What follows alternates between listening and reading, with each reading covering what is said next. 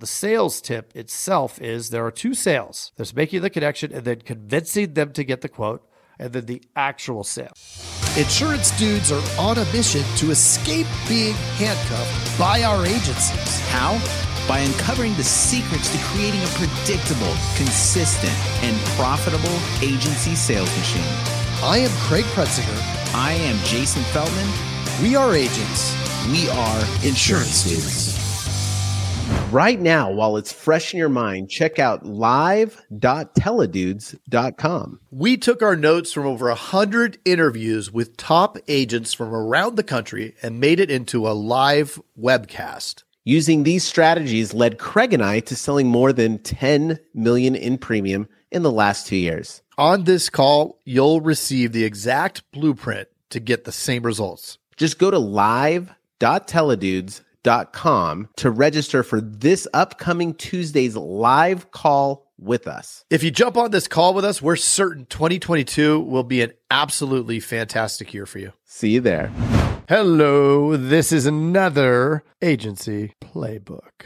Welcome to the Insurance Dudes. This is Craig Pretzinger. We're coming up on Playbook number 50. We just started that this year when we did away with Coffee Talk. Well, welcome, and we're going to try to keep it brief here, or I'm going to try to keep it brief, the royal we, meaning all of us here together. Just want to talk briefly about P&C sales tips for internet leads. So this comes up all the time. I know that we've talked about it all the time, but it's one of those things that has to be brought up all the time, right? A lot of the things to really get the telefunnel humming along and working, right, when we're talking internet leads, is creating consistency. We've talked multiple times about how if we're not constantly inspecting, if we're not constantly training, then our folks are going to revert to order takers, right? And so I think that order taking in the insurance space, especially the P&C space, is the modus operandi of doing sales and doing quotes, right? They will typically quickly rush through their quote and then spit out a number. Now, that's not sales, not at all, right? All they've done is created a transaction. And if we're doing that, then we don't need anybody that's skilled to do that, right? In order to keep it legal, they need to be licensed. But the challenge is why are we going to get somebody licensed for them to become an order taker? We can't do that. So we talk about that a lot and reinforce that in the daily drills training in the morning with all of our teams and in our morning meetings individually in all the places. So this is the key, right? Internet leads are a different animal. There's a lot of reasons why most agents do not like internet leads, right? It's because they haven't had success with them. Right? If you're anything like me, then you struggled or you have struggled or you are struggling with internet leads because they're this wonderfully packaged thing, right? We could get information that we could then turn into a quote really quick. Now, there's a lot of challenges behind that because it doesn't work the way it used to. I think when you used to get leads before, you'd make a call and you'd get a hold of people, right? Maybe not 100% of them or not even 50% of them. But what we're finding now is, especially in this world that we're in now, people don't like to answer the phone. And there's too many ways to avoid answering the phone, right? Their phone may not even ring. I mean, my phone, this thing, it don't ring. Right? It pretty much blocks everybody. Even if I want them to call, it still doesn't let them call. And I have opened it up. I've changed all the settings. I can't get a call if I don't know them. And that's all Apple, right? Apple's dictated who could get through. Makes my life easier because I'm not getting blown up. But at the same time, it makes it much more difficult for a salesperson that's trying to connect with me. Even if I ask them to call me. What I do now is I have to have them text me that I call them back. But that is something that, depending on your carrier, you may or may not be able to do, right? Make sure that you're following whatever rules, whatever compliance you have with your carrier so that you stay ahead of the game with that because they're not playing around when it comes to those type of things, especially with texting. Because if you get popped and you're not following what you're supposed to be doing, you're going to be in trouble, maybe lose your contract. So I really want to encourage you to use whatever system you have with your carrier that they allow you to send those texts. That's going to be the way to do that. So where's the sales tip? Where's the P&C sales tip for these insurance leads? Well, we like to look at it as two sales, right? Once we have connected with the prospect. So the lead comes in, it's being called, right? Hopefully called at least 2 or 3 times the first day. Depending on how aggressive you are, you could do that more, you could do that less. It kind of depends geographically where you are, because in different areas of the country, different amounts of dials are more accepted. In some areas of the country, you can only call a couple times. And in even other areas of the country, depending on whether it's a holiday or not, you may have some issues with whether or not you can dial. Now, from what I've read, in most of the places that do have these holiday restrictions, it doesn't seem like it is impacted if you're actually buying leads. It would be different if you were buying a list, right? Another reason why real-time leads are so great. But again, back to the sales tip. So the sales tip itself is there are two sales. There's making the connection and then convincing them to get the quote, and then the actual sale. I would argue, and I think that most folks that are elbows deep in internet leads are going to probably say the same thing if they're getting results from them and have really analyzed all of the analytics. That front end, that convincing them to get a quote, can be tougher than the actual sale. So we have to get good at it, right? We have to expect that they're not going to want the quote. Now, there's a lot of reasons why they may not want the quote, and it doesn't have anything to do with whether or not the lead company sent you a good lead. I remember back in the olden days, 2015, 2016,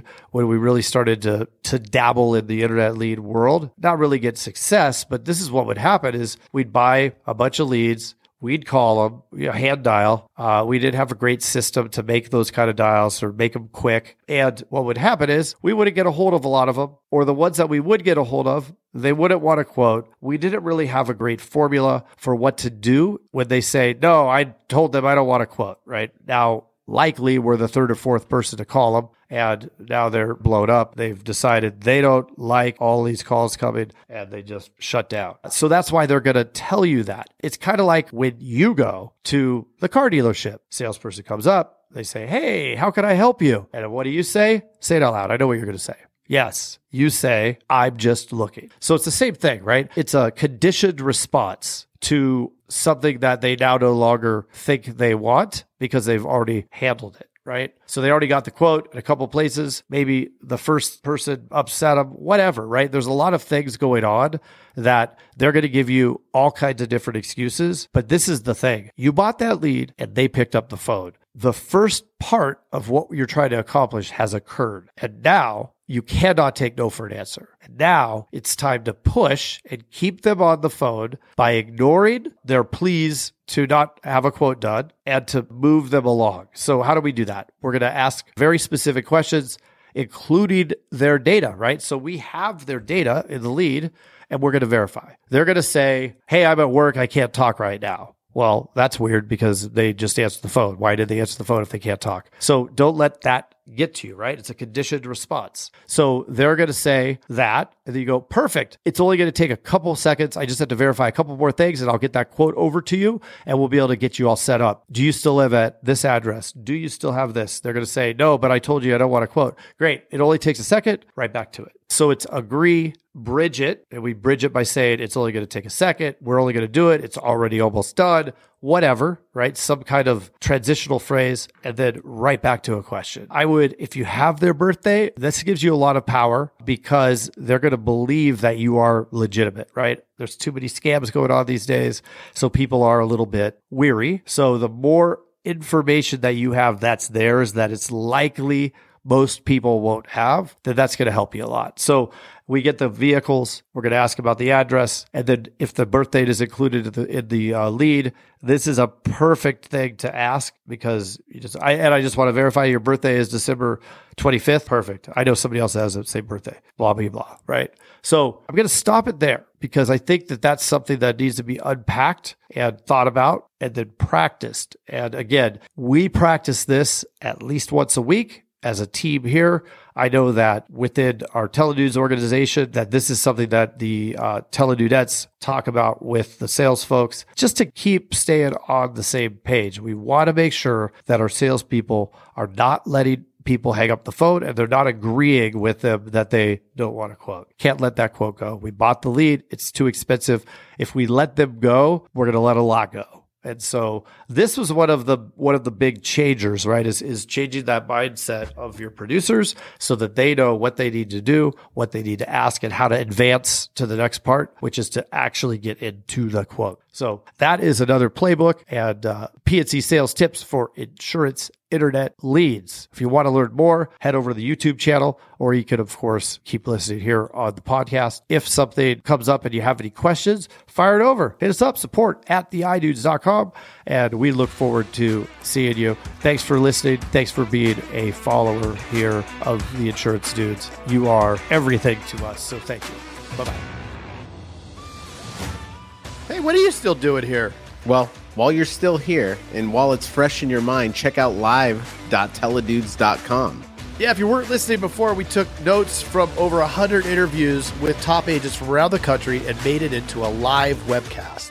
Using these strategies did help Craig and I write over $10 million in premium in the last couple years. And let me tell you, on this call, you'll receive the exact blueprint to get the very same results. Again, that's live.teledudes.com to register for this upcoming Tuesday's live call with us. And if you jump on with us, we are certain 2022 will be an absolutely fantastic year for you. See you there.